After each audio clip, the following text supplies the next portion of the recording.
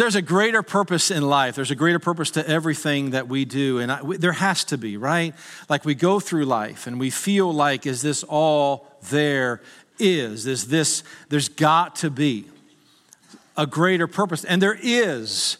Can I encourage you with that? There is a greater purpose to the life that we are living. And Paul, in this book that he wrote to the church at Ephesus, we call it Ephesians. It's been called the constitution of the church, and we are the church. And the thing that we are discovering through this series is that each and every one of us have a calling of God on our life. How exciting is that? Oh, the way that you have been created, who you are, your likes, your dislikes, your talents, your giftings, all of that. You've been made for something more than we learned in chapter 2, that not only have we been made for something more, that we are uniquely crafted. Ephesians chapter 2, verses 8 and 9 says that we are his workmanship or his masterpiece, created in Christ Jesus for the purpose of good works. Like everything about you was intentional.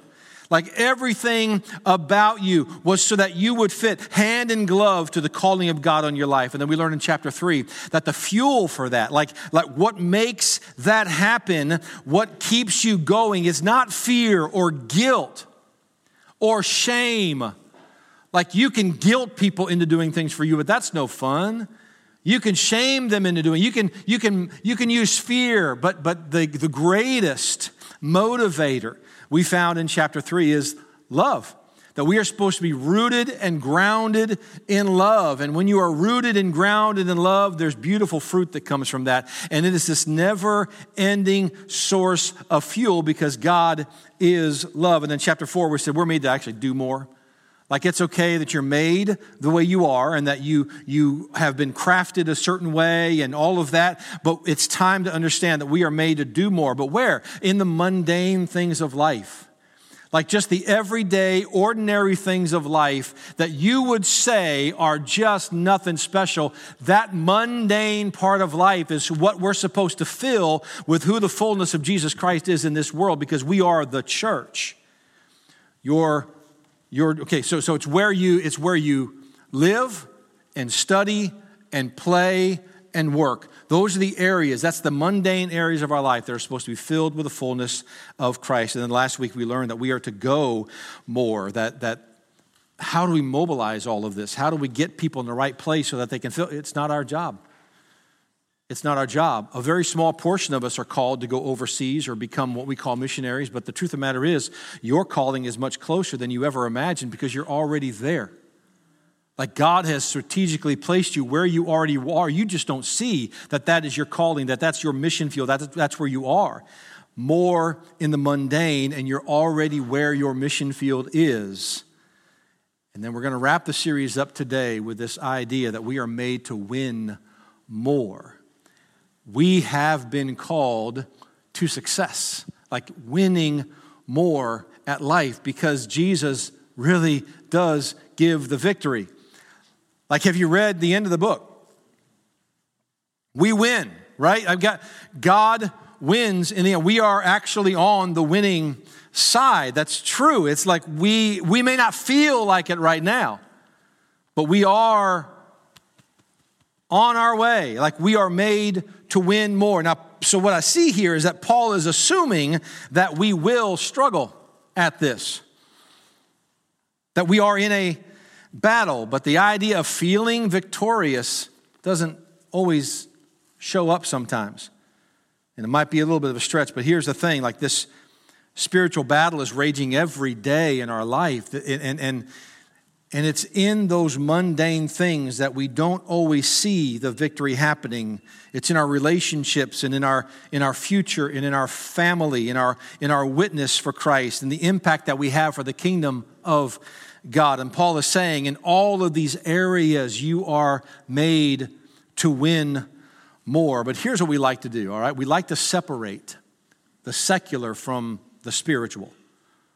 We like to say, well, all right, so like here's my work and here's what I like to do for play and here's my hobbies and I like to watch this TV show and all of these secular types of things. Like we separate that. And then we say, well, then there's the spiritual stuff like reading my Bible and going to church and praying and telling people about Jesus and maybe even being generous. So there's the spiritual part of my life, and then there's this secular part of my life. And what I'm saying is, what we are learning here is that the fullness of Jesus makes everything spiritual. That means that wherever I am, wherever I go, and I'm taking Jesus with me, that means that my work becomes a spiritual activity. You're like, oh, you don't know where I work. I get it, all right? Maybe you're right. But wherever I work, wherever I study, wherever I play, wherever I live, the people I interact with on an everyday, that all then becomes this spiritual activity. And what Paul says here, so not to make assumptions, but Ephesians chapter 6 is kind of famous for this 11 verses it has about spiritual warfare. It talks about the armor of God and the battle that we are in spiritually. But it's hard to separate that out from everything else he talks about in chapters 5 and 6, which is all relationships. And so it's not like we're in this spiritual battle for the kingdom of God and then we're supposed to treat our wife a different way. Or we're supposed to raise our kids a different way. It's all supposed to be spiritual stuff. And that's what we're going to get into just a little bit today. But I want to remind us that we as the church of God, we as the fullness of Christ on this earth are made to win. When Jesus announced the fact to Peter that I'm going to build my church in Matthew chapter 16, he gave us an offensive order. Like he said this, he said, all right, yeah, Peter, what you just said, I'm going to build my church on that. Matthew chapter 16, 18, he says, and I say unto you that you are Peter, and upon this rock I will build my church. Peter said, Jesus, you are the Christ, the Son of the living God. And Jesus said, upon that rock, upon this truth, I will build my church. And then he says this interesting thing. He says, and the gates of hell shall not prevail against it. Right? So what he's saying is, if you look at the way that he said, gates are not offensive. Gates are defensive, right? So who's on the offensive in this? The church is on the offense. Right? So what we see here is an offensive strategy. And most of you are saying, yes, finally something I'm good at. I'm really good at being offensive. That may not be what he's talking about here. But congratulations, you found something, right, that you can identify with. We are on the offense in this verse. The gates of hell cannot prevail. They can't withstand against what God is doing in his kingdom. That's what he's saying. We are on that team, right? Oh, I want to talk about the Redskins right now. But we're on the winning team. That feels really good. Just one of those years. Yeah, I'm being offensive. That's right. Thank you. Yeah, we're just getting ready for the draft. That's our strategy. I say we, not me, but I'm trying to identify with you. So we are called to win, right? And so we're going to get into 3 different areas where we are called to win. The first one is, and I already kind of mentioned it, we're called to win in our relationships. In our relationships. And I want you to get this, right? So this is a spiritual thing. This is a spiritual activity. Here's what he says. He said, the key word that we're going to see over and over again is this phrase, as to the Lord. Okay? As to the Lord. So the fullness of Jesus in every area of life is as to the Lord. And I'm going to show you this thing that I found in chapter 5 and chapter 6 that is like, wow, okay, so that really means that in every area of my life, I should do things as to the Lord. That's what it looks like in my relationships. Well, you don't know who I'm married to, Eric. Yeah, I probably don't. You probably know them better than most, right? But how we interact in that relationship should be as to the Lord. Yeah, but my kids are, yeah, but my parent, yeah, but my boss, I understand. I'm not saying they're not being a jerk. I'm not saying that they aren't human. We're all broken. but we're supposed to win in those relationships. How do we win in our relationships as a believer? We win as to the Lord. In other words, that the fullness of Jesus is supposed to be in my relationships too. Let me show you what Paul started saying. Even in chapter 5, verse 1, he says this. He said, I want you to walk in love. Who's he talking? Like in your relationships with each other, I want you to walk in love. And then he gives us what it should look like. Talk about setting the bar high.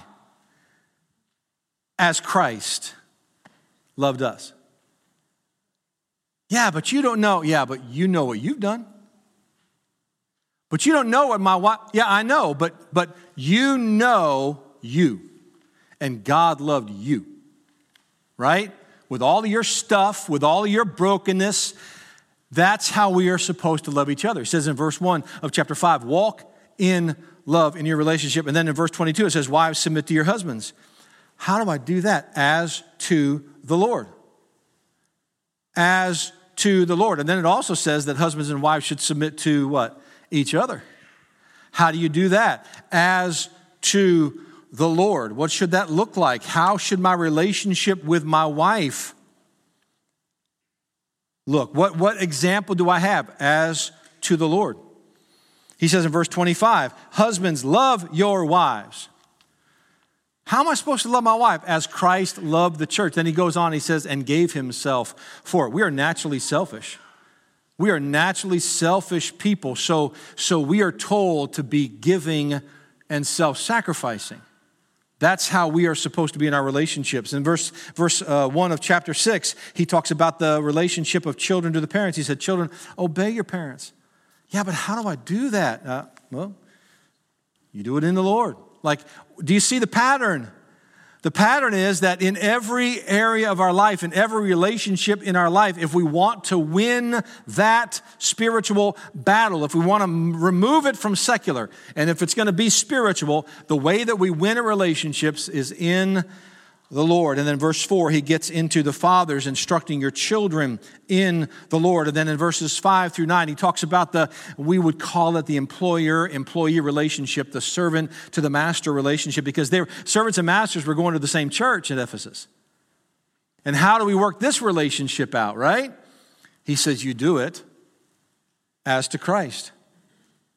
Doing the will of God from the heart as to the Lord. So in other words, you're not serving your master, you're serving the Lord. And then he even says in verse 9, he says, masters, the same way with you. You need to be serving the Lord as you are working with your servants, right? Knowing that your master is in heaven. He said, God's all y'all's master. That's what he said. God is master of everybody. So when you sit together at church, you're all on the same playing field. That we all serve Christ. So the question is then, what does it mean in my relationships? If I want to win in my relationships, the question is, what does it mean to love like Jesus? What does it mean to work for Jesus? What does it mean to boss like Jesus? I just made that a verb. What does it mean to be obedient like Jesus was obedient to his Father? What does it mean to be like Jesus in our relationships? That's how we win at relationships. That's what the fullness of Christ looks like in every area of life. Because here's the thing, right? There is a greater purpose for you being on this earth than your comfort and your happiness. There's a greater purpose. We are made for more. So how can we elevate these relationships to a place where God is glorified, that God is honored, and that the kingdom of God grows? That's what we need to be looking for. There's more to life than a pay raise. There's more to life than a nicer house and a bigger car, or maybe a bigger car and a nicer house. That may be work. But there's more to life than that. And this life is so short compared to all of eternity. What are we doing in this life that's going to count for all of eternity? What do those relationships look like for the 70, 80 years you're here on earth that will affect all of eternity? There's a greater purpose in that. We are to win at relationships. Then he also said this, that we are supposed to win the battle from without. And this is what we typically see in this chapter. Like we are looking at the battle that we are in as the people of God with the forces of Satan, right?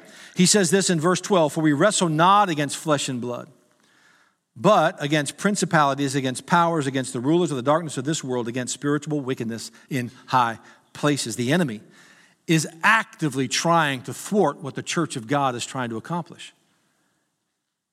Not just damaging your relationships, but damaging your effectiveness in this world. He wants to hinder your fullness of Christ in us, restricting your expression of his fullness in the life that you live to others and in this world, in your calling, the calling that's on your life. The battle we are fighting is against powers that are beyond the visible realm. So then what are we told to do? Like, what is Paul giving us instruction for? What are we being told to do in relation to this unseen enemy, these principalities that are without the church, that are without us? He gives us very similar instruction. What I love is that the play is not changing much. He says this in verse 10, 11, and 18. He says, be strong in the Lord and in the power of his might. So he's like, yeah, take the step, right? I mean, you feel called. I want you to take that step of faith, but you have to understand that it's Jesus keeping your head above the water. So be strong in the Lord. And then he says this, I want you to put on the whole armor of God. Faith, salvation, truth, peace, righteousness. Put this on. Read through verses 10 through 20 and say, all right, I need to put this armor on. I need to make sure that I'm living righteously, that I'm living in the truth, that I have peace. Like I am suiting up the armor. I'm putting on the armor of God because there is a real enemy. And ultimately he loses. But if he can't take me to hell, he wants to make my life hell on earth. And so we suit up against that. And then verse 18, he says this, praying always in the Spirit. So do what you can. Live out the calling of God on your life, but always in the spirit of prayer. Lead with prayer. That indwelling Holy Spirit, stay in constant communication with him. That's how we win the battle from without. And then there's this battle from within. We are supposed to win the battle from within. We want to believe that the battle is all out there, right? That it's all those bad people, all that stuff, all the systems of this world. And, and Paul speaks of principalities and powers. And he's likely referring to the systems of oppression that this world has from without. But I want to mention this to you, that there are systems of oppression within the church. And there are systems of oppression within your own self. And they hinder what you can do. They make you stumble before you even get out of the gate. They weigh us down and they make us ineffective. They take our potential and set it aside. And the first thing is the ifs and whats, right? So we ask these like, well, if and what ifs. So we have these ifs and what ifs that can sabotage our calling. And we feel like God has called us into something, and we feel like, man, and listen, I've been hearing it from you. Like over the last several weeks, I am loving the stories that I'm hearing where you're like, yeah, I think maybe God has put this on my heart. I think this is something that God wants me to do. And I'm telling you, you have to be careful because there's a battle within that you have to win. Like there's this battle within where you're like, yeah, if... or what if, and we start to lose the battle before we're even doing anything. Like we sabotage ourselves from within.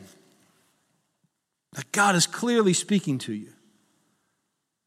But then you just brush it aside because you've got doubts, right?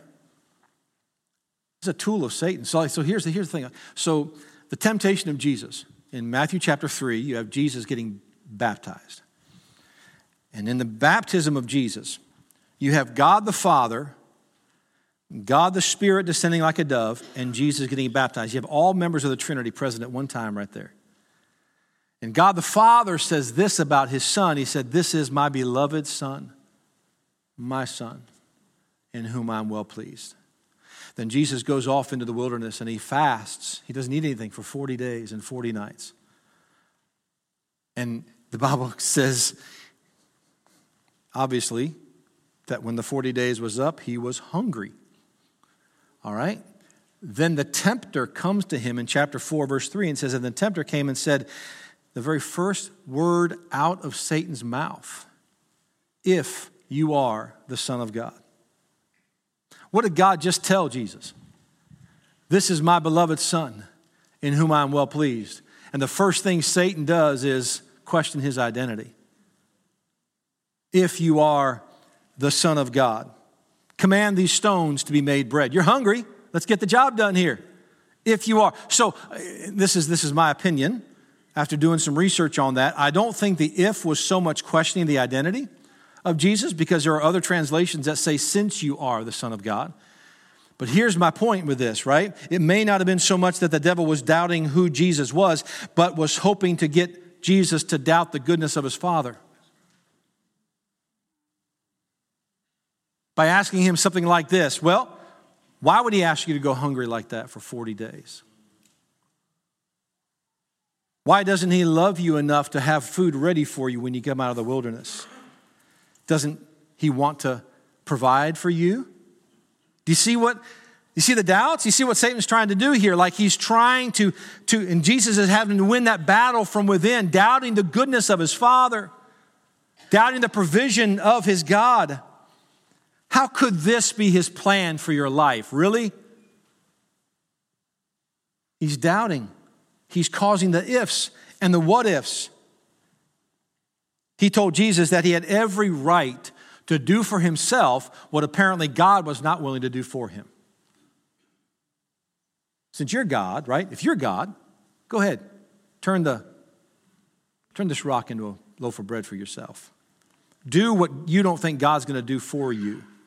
Man, that's a whole sermon right there. That little piece right there will preach.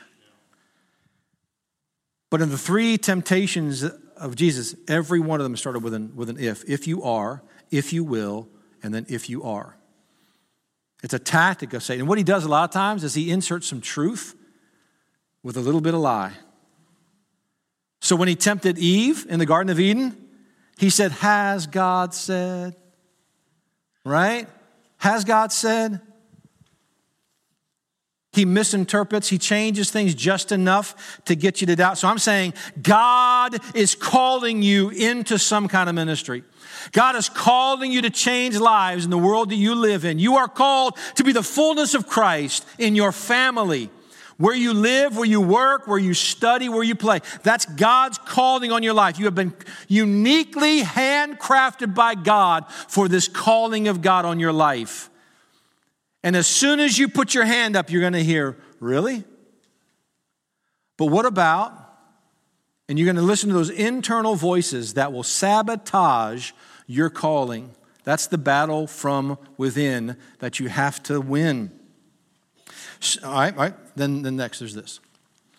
Not only these internal doubts, and I wrote and rewrote this probably a dozen times.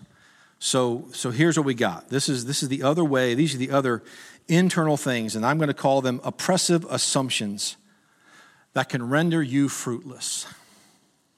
These are certain ideals that we have believed for so long about God, about ministry, that make us ineffective. It is the North American church. The North American church has almost become neutered in its effectiveness for Christ in this world. And I think a lot of it is because of these oppressive assumptions that we believe. Can I give a few of these to you that I have compiled? First is that church is what we do on Sundays. Church is not a program. It's not an organization. It's not a social club. It is the body of Christ, going into the darkest corner of every part of society, bringing the light of Jesus Christ and the gospel of Jesus Christ into every single day of the week. So there's a phrase that we use all the time, and I'm saying we because I'm just as guilty as you are. How about this, right? Let's go to church. All right, let's go to church. Hey, let's go to church. You know, I know what you mean when you say that. But hidden within that warped phrase is this view of church that basically says this, that it's a place we go to consume goods and services prepared for us by professionals.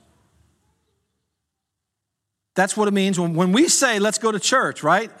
Let's go to church. Let's pull up in a parking lot that somebody paved. Let's go in and put our kids in the nursery so they can change the kids' diaper. Let's get coffee that somebody else made for us. Let's enjoy the light that's been turned on. All the doors are unlocked. We come in here and we have great worship. That band has practiced long and hard. We have a life-changing message. A little bit generous to myself, but we have all of this done, and that's what we mean by go to church. And please continue to come. I like having you here. But this is not the church. The church is here. You're here, right? The church meets here. But it's so hard for us not to say that. So I'm always correcting myself, right? How about if I meet you over there at the church building? Because I have to always remind myself, we're not going to church. We's it. We is it. We is the church. We take the church with us wherever we go. We are the church. But if we live like this, if this is what church is, then we have created an oppressive system, an oppressive assumption that we have divided the secular with the spiritual. And church is what you do on Sunday. No, church is who you are. And you take that with you everywhere you go. Another oppressive assumption is that only professionals can be ministers. That thought comes from a lot of places, one of them being hell. But regardless of your church tradition or your misconstruction or misinterpretation of Scripture, that statement is simply not true. You are the ministers. Listen, you are here to minister to each other. You are ministers. That's what we do. You hear of a need. How can I help? I want to minister. I want to bring ministry to somebody. That's what we are called to do. We are all ministers. We are to share life in this world with other people. We are ministers. It's not the clergy's job to do ministry. It's our job to do ministry. So church is what we do on Sundays. Only professionals can minister. And this is my favorite one. Pastors are specialer than people. There's a lot of intentionality behind that. I just make up my own words because it fits better, right? We believe, though, there's just something more specialer about pastors. Like pastors are more specialer than other people. Listen, let me just tell you this as honestly as I can. We are not better. We are not smarter. We are not more called or more chosen or more blessed or more spiritual or more important to this church. On our best day, we are simply servants who try and do what God has called us to do. Yeah, but Eric, you get up every Sunday. I get it, right? This is not anything I ever thought I would do in my life. I can promise you that. When I was in 9th grade, here's how it happened. When I was in 9th grade, I went to this youth rally thing. And I'm sitting up in the balcony by myself. My mom and dad dropped me off. I wasn't even with the church group. Now you feel bad for me. I'm up in the balcony by myself. I mean, there was other people in the room, but I felt alone. Pastor's up there talking about ministry. He's up there talking about what they called full-time Christian service. And he said this, he said, God's calling many of you into this vocation. And I'm thinking, he ain't calling me. And hear me, I've never been called into ministry other than the fact that I'm a believer. And then he made this statement. I'm in 9th grade. I don't know any better. I'm still squeezing zits and looking at girls, man. I'm in 9th grade. I don't know nothing about nothing. Okay? I don't know nothing about God. I got, when I was 9 years old, I accepted Christ. We started going to church when I was about 12. I got baptized when I was 13. And like, I'm barely out of that. Like, I don't even know all the books of the Bible yet. And he made this statement, and he goes, you know what? If you don't feel called, let me give you something. God takes volunteers. Oh, I can do that. And I raised my hand. And I volunteered. I was in 9th grade. And it sounded like a good idea. But I never felt called into full-time Christian service. So I go on through my high school years. I'm trying to figure out what to do with my life, where to go to college. My mom and dad are like, hey, remember when you were in 9th grade and you volunteered and you told Jesus you were going to go into full-time Christian service? I'm like, yeah, okay, so what does that mean? You probably ought to go to Bible college. That's a pretty big commitment. So I found a Bible college up in New York that was 1 year. Word of Life Bible Institute, and I went there. I lived in Florida, flew all the way to New York to go to college. That's before cell phones, people. You got that one call a week. Hey, Mom and Dad, I'm fine. So I go up there, and I learned what it was like to read my Bible every day and pray and spend time with the Lord in the beautiful woods in the Adirondack Mountains in New York State. And God did a work in my heart. And I came home and I started mowing lawns for a living and working at Firestone changing tires because I didn't know what my next step was. And I was going to a church and I would sometimes sing at that church, and so I'm singing. And this lady goes, you need to go, I know somebody at Trinity Baptist College up in Jacksonville, Florida. You need to go there and try out for the singing team that they have. And I did, and they accepted me, and so that's where I ended up going to college. That's where I got my bachelor's degree in church ministries, and that's where I met my wife, and here we are. But I'm saying it didn't start off this way, right? I'm just saying that we think that pastors are specialer. We're not specialer. We're just like you, right? We just decided to take a step and then another step and then another step. My question for you is, what is your step? And your step's not going to lead you to where I am. It's going to lead you to what God's plan for your life could look like. I mean, this is exciting stuff. We're made for more. And we get to the end of this thing and we're like, wow, I didn't have any idea I was going to get to here just by doing that. So what you're wrestling with right now is that what's that urge? What's that thing that I believe God has made me for? What is that thing that's burning in my heart? What are my gifts, my passions, my stories? What is that God can use for his kingdom? Man, we're so used to being recipients, aren't we? We're so used to being consumers. I come to church to get, I love coming because of this, or I get that, and I appreciate that. We try hard. We really try hard. We do a lot of things very intentionally to make this time here valuable to you. But I want to mobilize you. Like I want you to become who God wants you to be for his kingdom. But let's not relegate our calling to somebody else who's a paid professional. Let's not think that pastors are something super special, or they're not. We're just people. The more you get to know me, the more you realize that. I disappoint you. Like I have a very low bar. I do that on purpose because like I'm just a regular guy. You can do this. It's not like clergy and laity. There's no special like clerginess gene that I got. I promise you. It's just, yeah. If you knew me then, right? I was the class clown. I know that's hard for you to believe. That's just how I rolled. We're not specialer. We're just figuring out what God wants us to do with our life and trying to do it. A couple other false assumptions that we make, these oppressive things, really quickly here. I don't want to keep you. Building the church rather than the kingdom. Building the church rather than the kingdom. We get this idea that like, God's really doing a work at Virginia Hills, and it's really growing. And I'm glad for that. I think it's beautiful what God is doing here, because it's His job to do this, but we can't focus on that. We have to focus on building the kingdom. And that's wherever you are. That's wherever you go.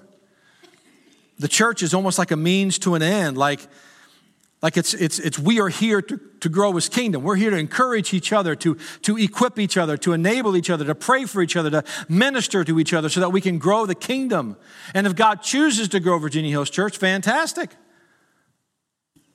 But Jesus didn't say, go build my church. He just said to go. He didn't say, go build a big church. He said to go.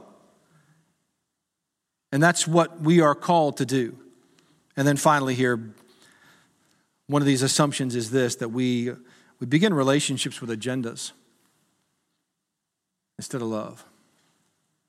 What's in it for me? What's in it for me? Hey, I got people like that in my life. The only time they call me is when they need something. We got them all, right? But we're the same way. Like, we are often guilty of building relationships with an agenda. Do people have to live a certain way for you to love them? Do they have to change before you let them in? For years, the church has had their pet gripes with culture. And it changes from decade to decade, doesn't it? Like back in the 70s, it was this. The 80s, it was this. The 90s, and here we are. Like, it's always something that we're against. And we become known more for what we're against than what we're actually for. What a shame is that? And I'm not ignoring the fact that people need to change. But we're supposed to be rooted and grounded in love, and the fruit of that ought to be evident to other people. And at the end of the day, we're all just broken people. Some people are just broken in a different place than we are. And some people are broker than we are. Right? I sure am glad somebody loved me. I'm sure I'm glad that God saw my brokenness and gave His Son. You know what they accused Jesus of? Drunkenness, gluttony, sexual impurity. Just because He hung around the wrong people. Just because He was loving them. Are we trying to fix people or just love them? Like, are we trying to make a difference, or are we just trying to make a point? I want to love people, and I don't do it very well. But I want to love people. And I know, here's the problem. Like, you're already countering that statement in your mind with, but they can't, but this society, but your buts are what's getting us in trouble. Your buts are the assumption that you make about people that God can't fix them if you just love them. And I'm not saying that all we do is love them and never address the problem. I'm just saying we start with loving them. That's our first step in that direction.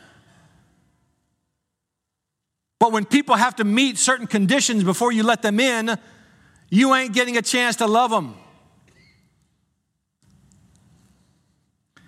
When they brought the woman to Jesus and they were going to stone her for adultery, they all disappeared. Jesus looks up at her and says, "Where are your accusers?" She said, "They've all gone." And what's the first thing He says to her? "Neither do I condemn you."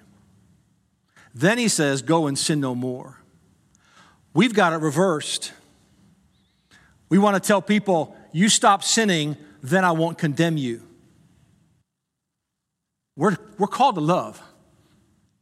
And if you can't love well, it's because you're putting conditions on your relationship with people. Neither do I condemn you. Go and sin no more. These oppressive assumptions oppose kingdom building and they cause us to be ineffective. But here's a reminder, right? Here's a reminder. We are the primary means to manifest Christ's presence in this world. There's a lot of ways he does it. You look at creation, people think, wow, this is beautiful. I mean, people post stuff, right? Like it's just gorgeous. Man, this is amazing. Look what God did. But we are the primary means to manifest Christ's presence in this world. And we are guaranteed the victory.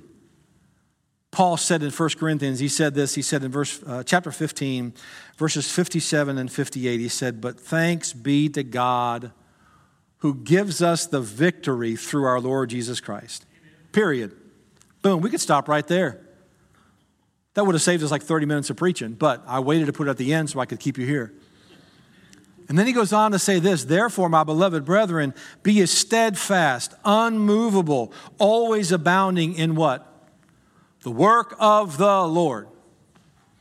So yeah, we're going to win. Like we have the victory. We are called to win more. We are made to win more. But win at what? We got to be doing something. He says the work of the Lord, for as much as you know that your labor is not in the vain of the Lord. I'll leave you this, like your right now counts forever. Whatever it is you're doing right now counts for all of eternity. That's a big deal. Every relationship, every moment, every activity counts for forever. That's a big deal. We're made for more. Let's have a word of prayer. Father, we love you. Thank you for the victory that you promise us. Thank you for even wanting to partner with us to build your kingdom. Help us to take these oppressive assumptions, these whats and what ifs and all the doubts that we stir up in our own hearts. Help us to just push those aside and love people well, and help us to have the confidence that if you've called us into it, that you'll see us through it. Because faithful is he who calls you, who also will do it. And I pray, Father, you would just help us to live into the calling on our life. In Jesus' name we pray. Amen.